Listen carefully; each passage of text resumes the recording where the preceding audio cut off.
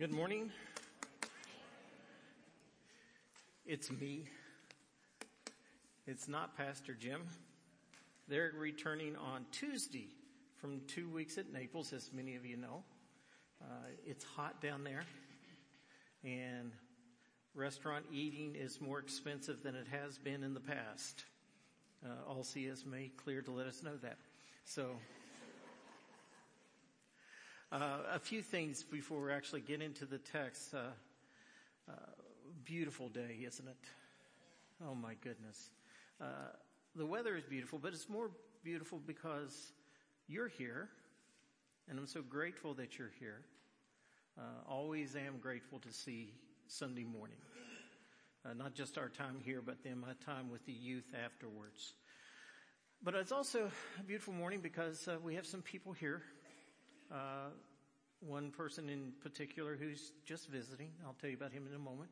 And then a couple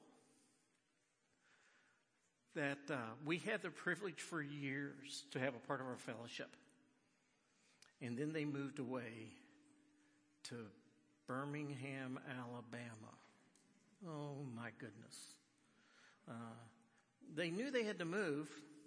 I tried to get them just to move from Vancouver to Tigard, but they said that wasn't far enough. I said, but I can't go with you. They said, tough. So they moved to Alabama. We have stayed in contact. We're very much in contact the first year. While they were in Alabama, that first week, their son was born. My goodness, that's been what now? 3 years. 2 years. 2 years they've been gone. Rebecca and Nathaniel Hardy, they're back home for a few days. So if you get a chance, if you remember them, say hi to them. If you don't know them or don't remember them, that's okay. I've already told you their names so you can pretend that you're long lost friends. So take some time, greet them, let them hear. The other person I want to recognize this morning as we get started is a friend of mine that we developed a friendship while I was working at Lifeway. And he was the associate pastor at First Baptist Church in Longview. And he and I would talk on the phone. He would say, I need this book. I would go find the book. I would find a bunch of books so that he could lead different studies of it. And eventually what happened there was he then was called as their senior pastor. How many years ago now? Almost 6 years ago. And in the process, this past year, he's earned his doctorate degree. So I can't just call him Cameron anymore. I have to call him Dr. Williams. So, but we are blessed this morning from the First Baptist Church of Longview to have their senior pastor visiting us, Cameron Williams. Now, for those of you who've read the Left Behind series, this is who it was taken. No, it wasn't. See? Somebody clapped. I like that. I do want to pray before we get started for a couple things.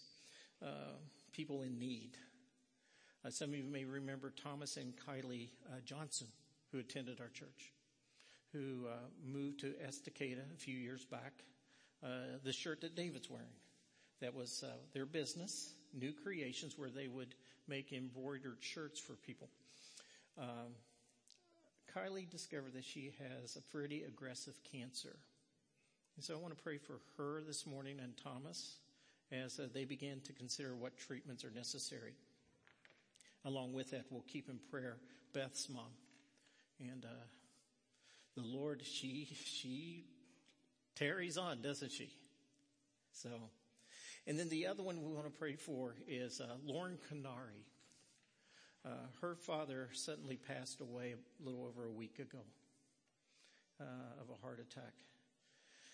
And so they're going to have the services for him next week. And a couple of our people, Becky and Kim Dixon, will be going representing us, and I'm grateful for that. But we can pray for Lauren, their family, as they recover from the grief of losing a dear father.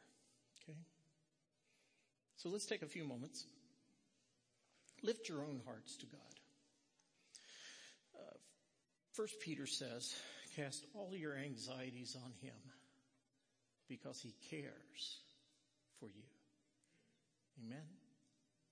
Let's pray. Heavenly Father, the one who is so compassionate, who considers our needs and fulfills them,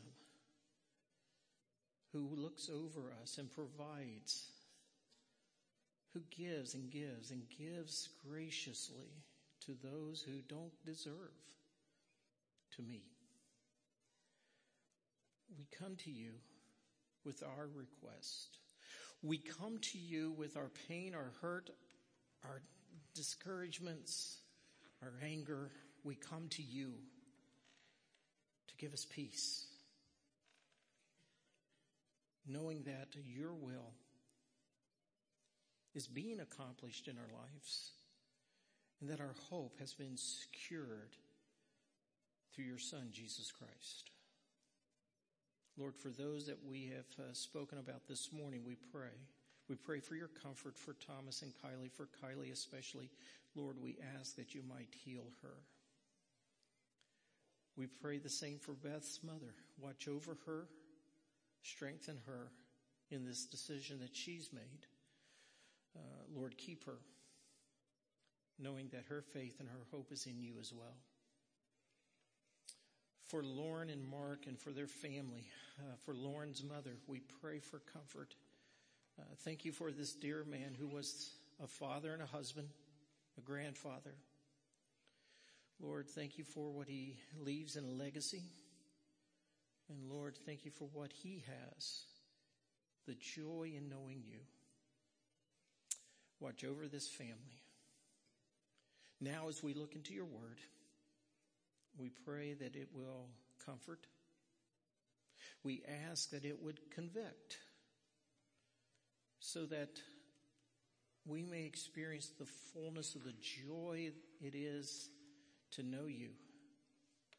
Thank you for our salvation that is eternal, beginning today and through forever. It's in your name we pray. Amen. So take your Bibles, turn to Psalm chapter 17. And while you're turning there, I'll give you some background to what we're going to talk about this morning. On December 26th of this past year, 22, Christy and I were in Roseburg like we normally are, visiting Alex, Faith, and the boys. We're in our hotel getting ready, and while Christy is getting ready, I pull out my Bible to do my morning devotions. And I'm reading Psalm 17. And as I read through the Psalm, as you see there in yours, it says it's a prayer of David. And as I read through it, it became very apparent what this was a prayer of. It was more than just simply a normal prayer of praise and thanksgiving and supplication and petition. There's something deep going on here. And when you read it, you see that David, this is a cry for help. This is David at one of those episodes in his life where he's on the run. It could either be that first time when King Saul, out of pure jealousy, realizing that this young man, David, was gathering a following and soon could rise up and take the throne from him, not realizing until the end that David's heart was such that he would never touch the one that God had anointed to be king. So it could be on one of those times where he is hiding out in a cavern, in a cave, or even when he was in Gath and he was pretending to be mad so that he might be preserved, protected. He's crying out to God. Could be the time with Absalom, his son, who rose up against him and turned the people against him, made a mockery of his throne, and sent David at the age of 60. I can't imagine my age running for his life again and crying out to God for protection, for deliverance. And so we read through this, and I want to just go through this quickly because I want you to see the full picture of this psalm first. And so we see this cry of David's for protection. And we see in verses 1 and 2, David's predicament. He says, "Hear a just cause, O Lord. Attend to my cry. Give ear to my prayer from lips free of deceit. Let your presence lift my vindication. Come. Let your eyes behold the right. Look down on me, God." Do you sometimes feel like God isn't looking down on you? Does it feel like whatever you're running from, that not only you're running from that, but that God has turned a blind eye to you? Look at my situation, God. It's just. Turn to me. Then his defense. "Oh, you've tried my heart. You have visited me by night. You have tested me, and you will find nothing. I have purposed that my mouth will not transgress. With regards to the work of man, by the word of your lips, I have avoided the ways of the violent. My steps have held fast to your paths. My feet have not slept." Even the righteous sometimes are on the run. Even those who are the closest to God are sometimes in need of his deliverance and his rescue. Here David, the man after God's own heart, stands in the presence of God saying, "Please, oh please, oh please. Look at me. I'm yours. Rescue me." Then we have David's plea. "I call upon you, for you will answer me, O God. Incline your ear to me. Hear my words wondrously. Show your steadfast love. O Savior of those who seek refuge from their adversary at your right hand, keep me as the apple of your eye. Hide me in the shadow of your wings. From the wicked who do me violence, my deadly enemies who surround me. Oh, come to me, Lord." Do you notice this? I will call upon you. It's not that you might answer me. It's you will answer me. And that's the thing I want you to understand about God and your relationship with the Lord. It is so staid that it's not a matter of if God will come to your aid. It's only a matter of when God will come to your aid. Many of you have experienced that. Many of you have gone through periods in your life where it seems like been in the right moment, at the right time. Like Joseph in prison. God delivers, doesn't he? God shows up.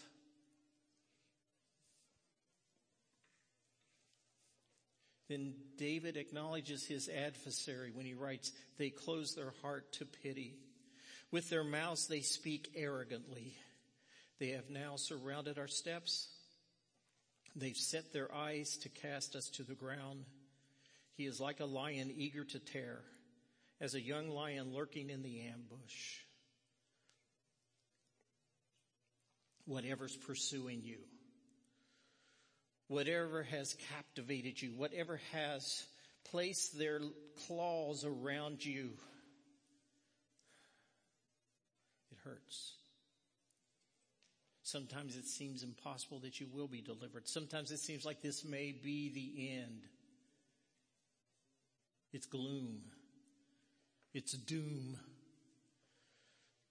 But realize this.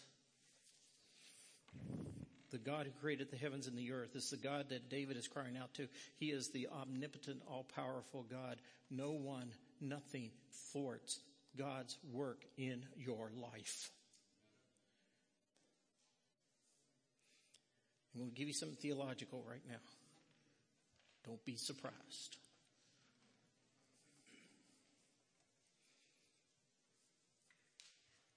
Nothing that happens in your life, nothing that has ever happened, and you know this from looking backwards, but nothing that is happening in your life now, or nothing that will ever happen in your life in the future, that is outside God's will.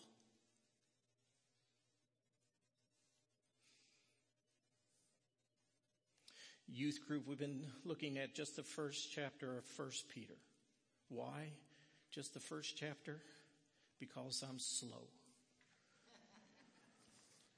But there's one word that just keeps reverberating as I read through that verse. It's this word, foreknowledge. That you had this dispersed group of Jewish believers literally lifted up from their homes in Israel and scattered.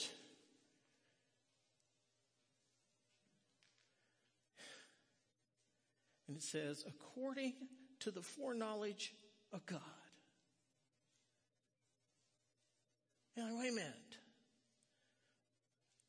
Literally, God, from his position back in history, all the way back with his ability to know and to understand everything that is going to transpire in history. There's nothing in history that's going to take God by surprise. There's nothing that ever has taken him by surprise. God is at work, actively working, weaving his way through the events of history to bring about his purposes. And for these Jewish believers, his purpose was to use this event by these Romans to displace them from their comfort of their homes in Israel with family and friends and move them here for two purposes, it says. For obedience to the command of Jesus Christ. What was that? It's the Great Commission. He literally lifted them up to move them here so that Gentiles and other Jews were to hear the glorious news of the life, death, and resurrection of Jesus Christ for the forgiveness of their sins and be saved. And then also for their own purification, their own sanctification. So my point there that I'm trying to get across to you, nothing is taking you by surprise. God knows what's going on, and he uses these things for his greater purpose in your life. It's not easy. It's necessary. And then David cries out for his deliverance. Arise, O Lord, confront him, subdue him. Deliver my soul from the wicked by your sword, from men by your hand, O Lord, from men of the world whose portions is in this life. You fill their womb with treasures.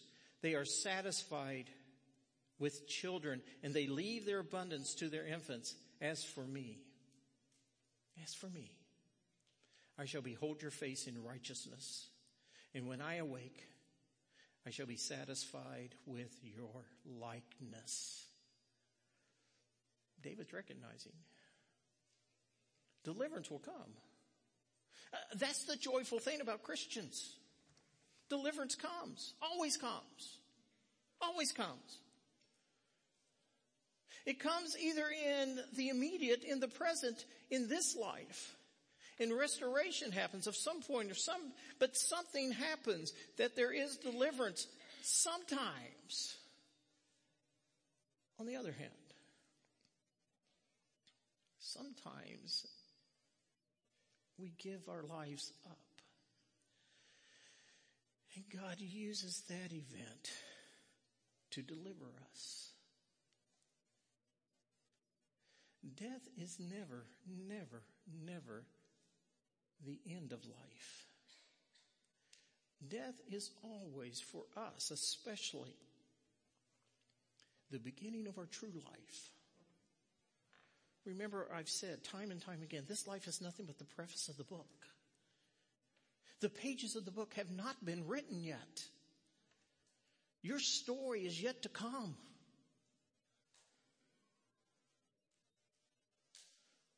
That's Psalm 17. But there's something more going on in this orchard of God's protection. There's something there in the middle of this orchard that I don't want you, and this is the most important part of this message today. There's something there. There is a tree in the midst of this orchard, and on this tree, there's a piece of fruit. There's an apple. David cries out to God in verse 8, and he says, guard me as the apple of your eye. Immediately we run and we think, okay, this is about the love of God, and it is. But too often, we stop the love of God at simply His compassion. And God is a compassionate God. In fact, we see the Lord Jesus Christ say this. It says in Matthew 9:35-39, and Jesus went throughout all of the cities and villages, teaching in their synagogues and proclaiming the gospel of the kingdom and healing every disease and every affliction. And when He saw the crowds, He had compassion on them because they were harassed and helpless like sheep without a shepherd. And of course, in David's predicament here in Psalm 17, yes, he is making a plea to a God who cares. And that's what compassion is. Compassion is love that is bent upon a need that someone has. Cast all your cares upon me. Cast all your anxieties upon me because I care for you, Peter writes. Yes, Jesus is very compassionate. But that's not what Psalm 17 is getting at. The question I want to ask you, why would David even go to God? Was this strictly because of what God's able to do? Was it because God, being a righteous God, would vindicate him? I think there's something deeper, and even deeper below that. I think there's something about the love of God that we don't talk much about. In fact, we don't talk any about. And this has been following me since December 26. This thought will not let go of my mind and my heart, that I am the apple of God's eye.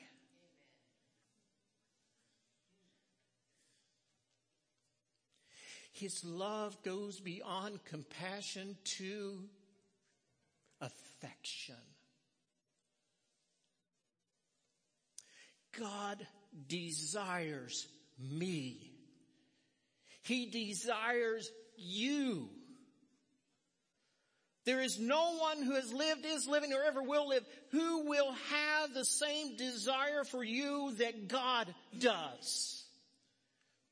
He loves you affectionately. He wants you. How do I know that? How do I know that?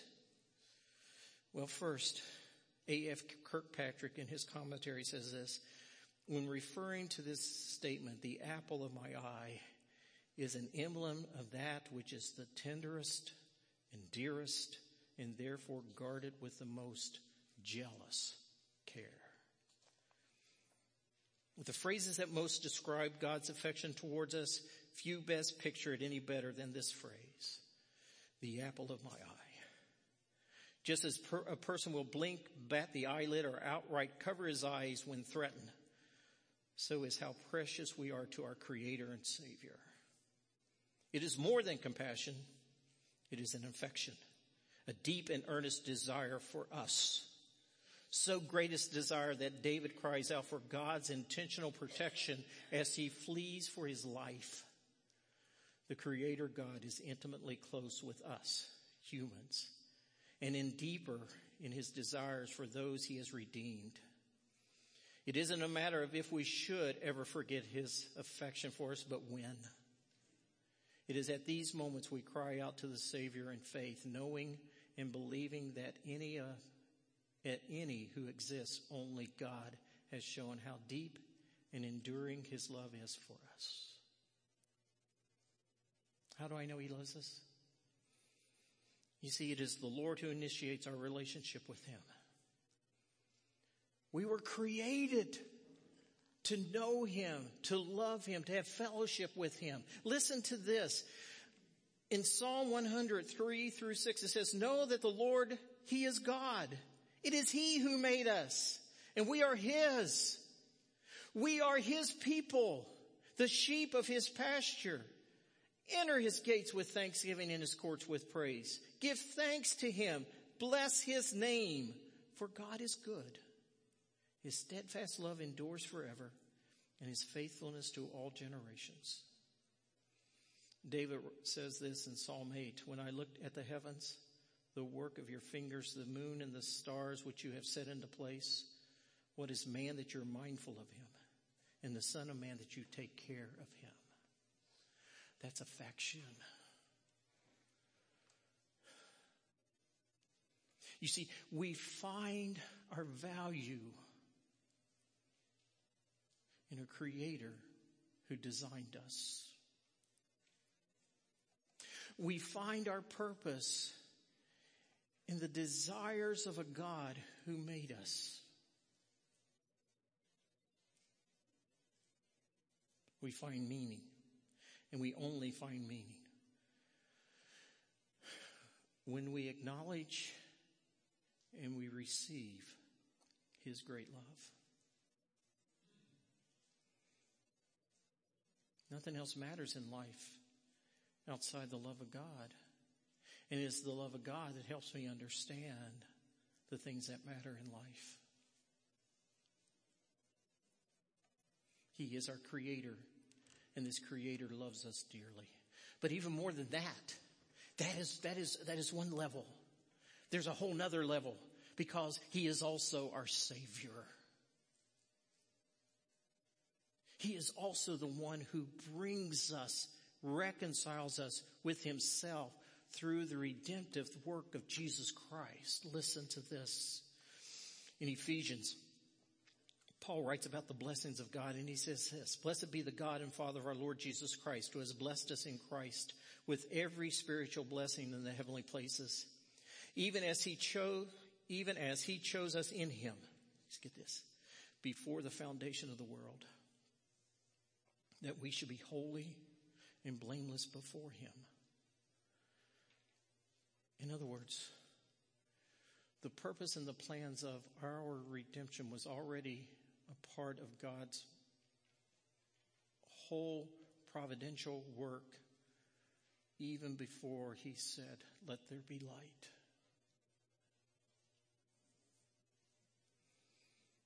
That we would be able to stand in his presence, not on our own righteousness, but on the righteousness of him who died.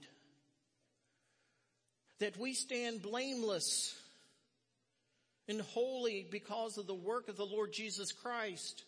His death, his resurrection cleanses me from all iniquity, so that I might be able to stand in his presence, to call out to him with a clear conscience because of what Jesus has done. But even more than that, Paul goes on to say, in love he predestined us for adoption to himself as sons through Jesus Christ, according to the purpose of his will.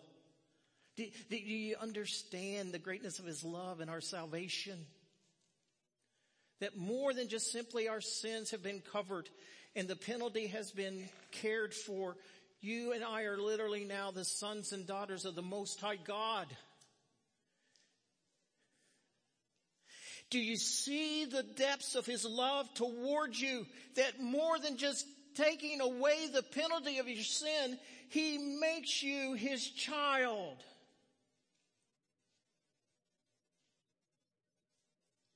It's overwhelming.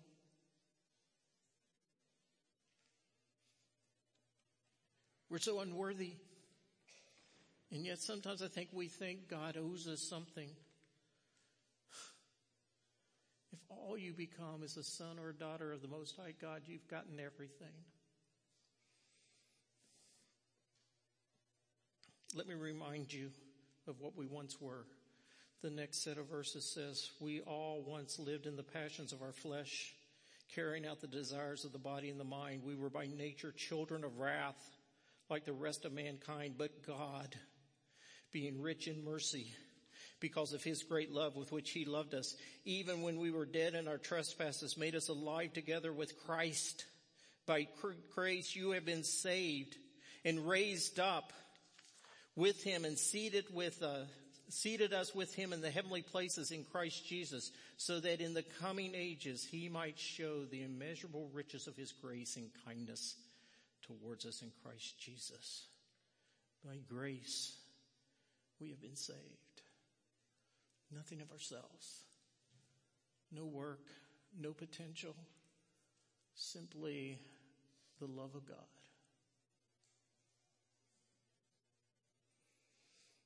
Just as God initiated the relationship, it is God who pursues this relationship. Jesus tells the parable of the shepherd and the sheep. He says, what do you think? If a man has 100 sheep and one of them goes astray, does he not leave the 99 on the mountains and go in search of the one who went astray? And if he finds it, truly I say to you, he rejoices over it more than over the 99 that never went astray. So it is the will of my Father who is in heaven that one of these little ones should not perish. God did not want you to perish. The great shepherd came and gave his life. He pursued you. No one can come to me unless the Father, Jesus says, who sent me draws them. Stop and think about that for a moment. Every one of you in this room who have and know the Lord Jesus Christ as your Savior and Lord and are his sons and daughters, God called you. He pursued you. This comes back to his desire is for you. Oh my.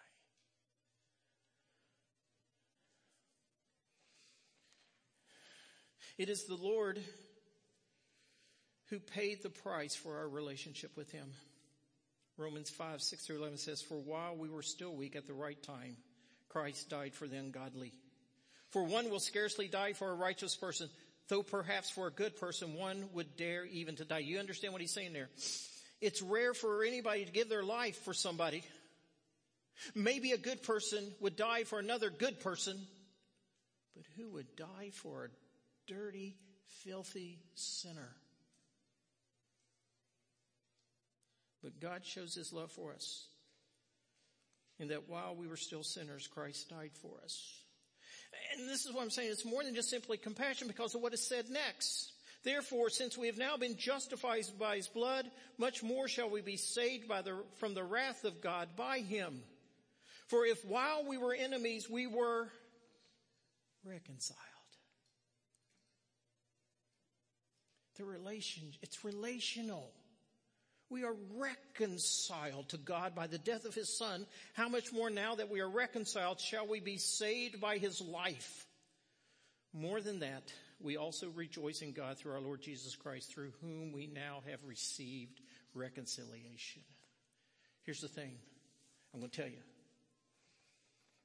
If your acceptance of Jesus Christ was nothing more than receiving his redemptive work for the forgiveness of sins, and you were not reconciled in a relationship with him, then you are not saved.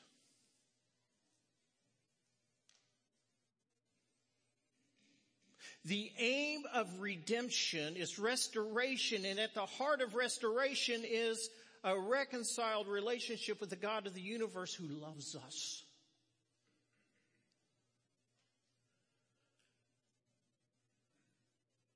Redemption always results in reconciliation.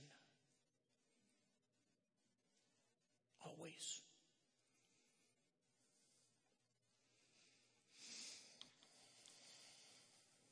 It is also the Lord who preserves our relationship with him.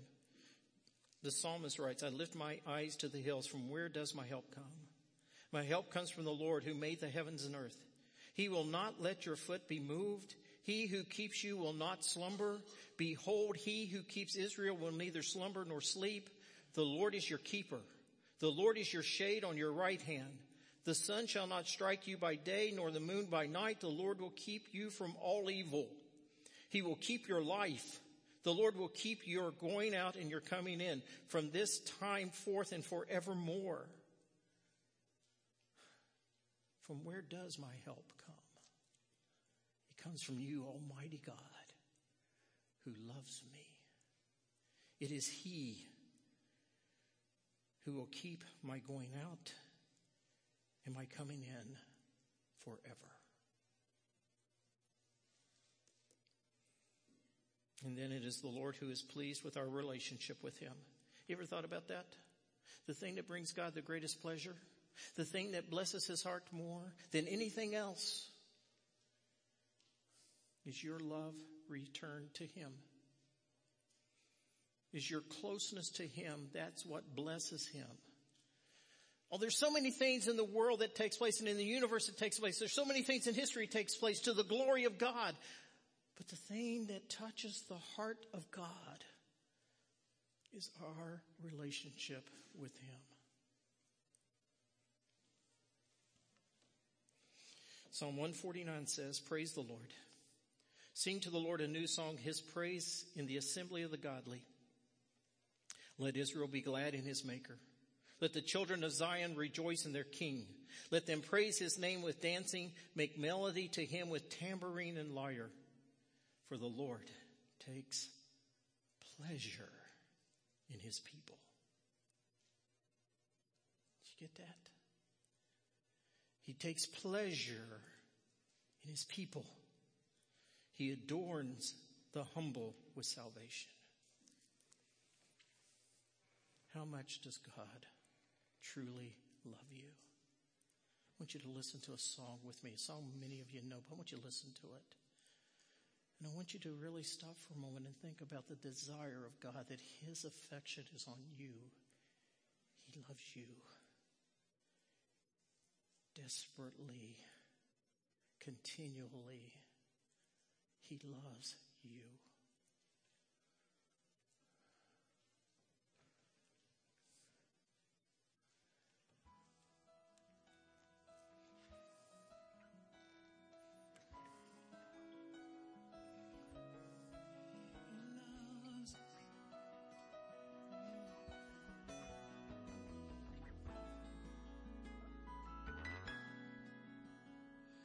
He is jealous for me. He loves like a hurricane. I am a tree bending beneath the weight of his wind and mercy. When all of a sudden I am unaware of these afflictions eclipsed by glory, and I realize just how beautiful you are and how great your affections are for me. Oh, how he loves us so. Oh, how he loves us. How he loves us so. Oh,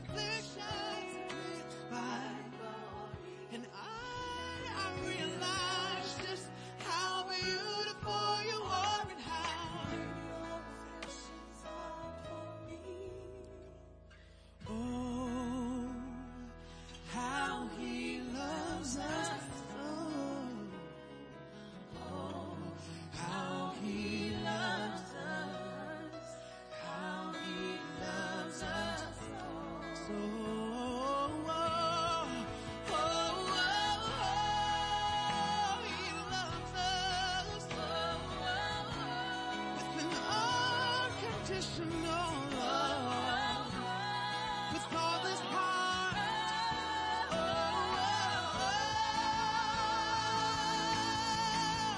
Yeah, he loves us. Oh, how he loves us. Oh, how he loves. We are his portion and he is our prize. We're drawn to redemption by the grace in his eyes, and his grace is an ocean we're all sinking.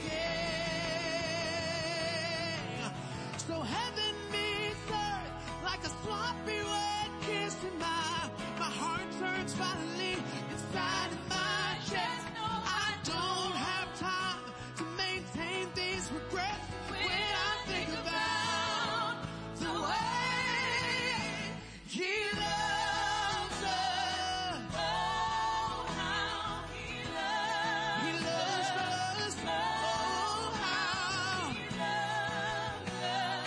Oh, how he loves. One more time, come on, say it. He loves us. Oh, how he loves us. Oh, how he loves us. Oh, how he loves us with all his heart. He loves us. He gave his all so we could call. Oh, one more time, come on, sing it with us. He loves us. Oh, how he loves us. Oh, how he loves us. Oh, how he loves.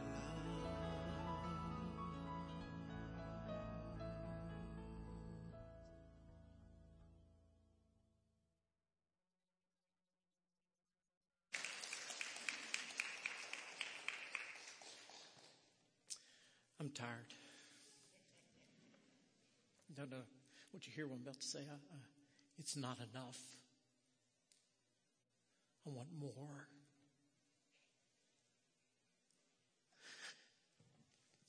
My reading the Bible, my daily devotions,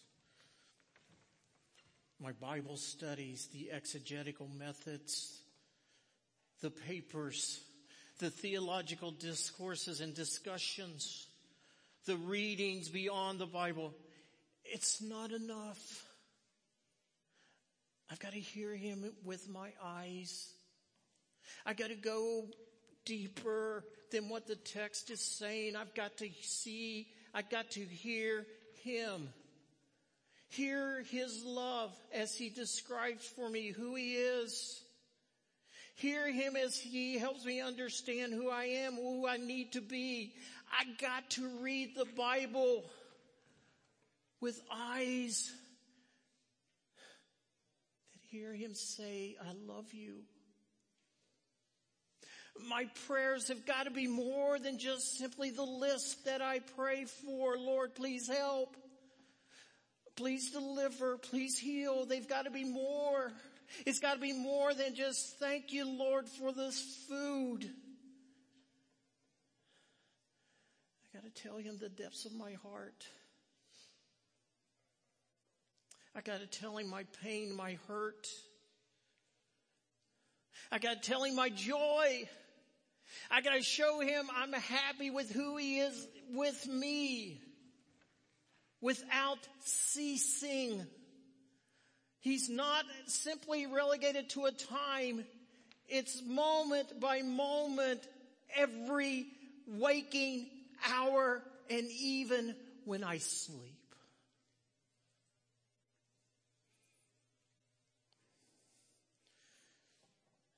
I gotta have more with this church. You are his people. No longer can it be the simple pass through the foyer on a Sunday morning. Hi, how you doing? As I rush to the next place. I've got to care about you the way Jesus cares. I got to love. I got to go deeper with you. I got to come alongside you to support you, to strengthen you, sometimes to warn you and even confront you because you need to know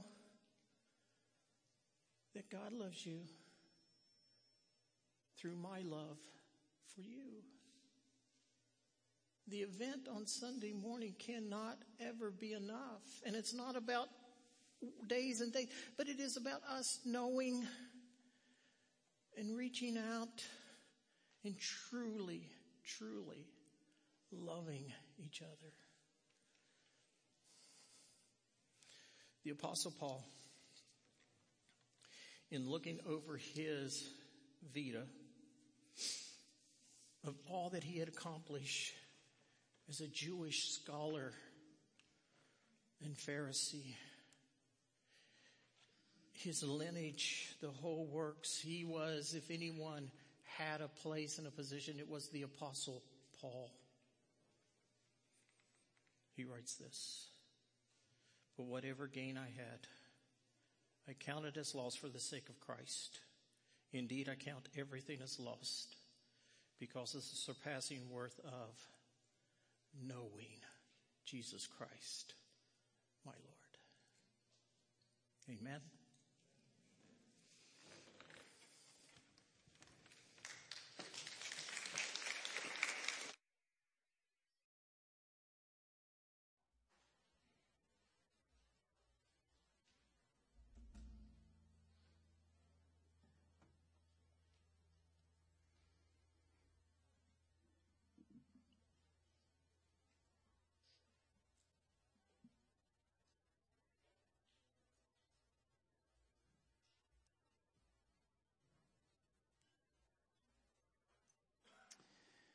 Amen. Well, as a response to that message and just thinking about the depth of God's love for us, we're going to close with probably the best song I can think of on the topic of God's love. So we're going to sing "How Deep the Father's Love for Us" before we go. So let's stand together, and the ushers are going to pass around an offering plate for this morning. If you're just visiting today, we like to say, don't feel obligated to leave anything in the plate. We're just glad to have you here. But let's watch out for that plate as it comes by so we can pass it through. And let's just praise the Father for his immense love for us and just seek him with all of our hearts together.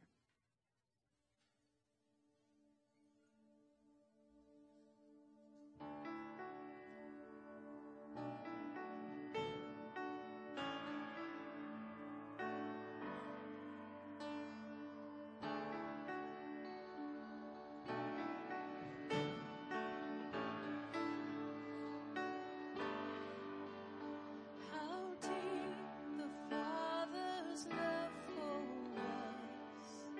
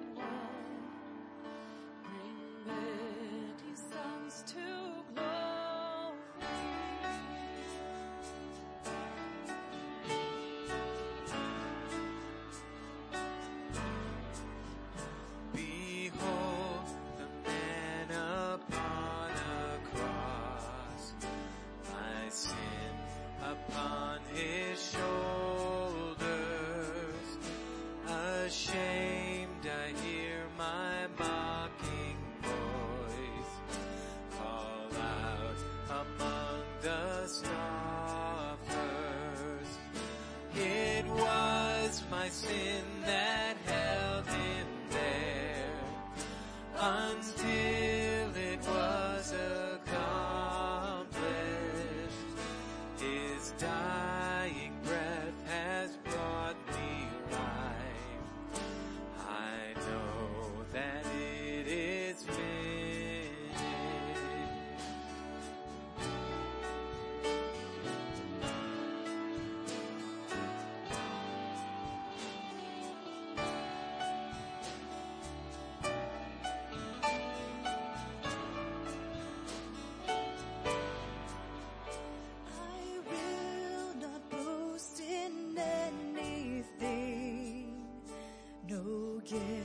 No power, no wisdom, but I will boast in Jesus Christ, his death and resurrection. Oh, why should I gain from his reward? I cannot give an answer. But this I know with all my heart, his wounds have paid my ransom. Oh, why should I gain from his reward? I cannot give an answer. But this I know with all my heart, his wounds have paid my ransom. His wounds have paid my ransom.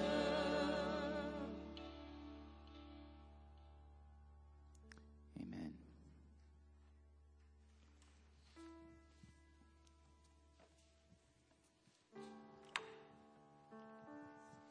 Amen. Well, many of you, speaking of the love of God and the care that he has for all of his creation, many of you have heard on the news of Maui, the island of Maui, and how there's over 60 or 70 dead, many 93, and many fires and kind of burning. Just that's their place of not only life, but also livelihood. So why don't we say a prayer for them in addition to kind of closing out prayer for us and our community. Just one quick announcement. If you are in Lucas Howard's Adult Bible Fellowship, he's on vacation, and I'll be substituting teaching for Mike and Lori and Greg and Angela, so please come over to the marriage room, which is that way, because I'm going to teach both classes at once. I can be in two places at once. It's fantastic as long as you make the other place go over to where I am. So there's a sign on the door. Let's pray. Father in heaven, we want to thank you, Lord, for your love, which Pastor John deeply and thoroughly preached from your word. We thank you that in times of great joy, it's easy to relate to your love for us. And in times of great sorrow, it's hard. And so we pray in agreement with those who are praying on the island of Maui. We pray for those who have lost loved ones, lost their way of making a living, lost certain things that were historically meaningful to them. And we just think, Lord God, that could be us. They're no less or better than us. They're just people, but you love them. And we pray for comfort, for restoration, and for salvation for them. We pray for us, Lord, as a community of believers, that you would teach us to really, as Pastor John just taught us, to really meditate and reflect on the love you have for us this week. And let that be the starting point from the way we love you and love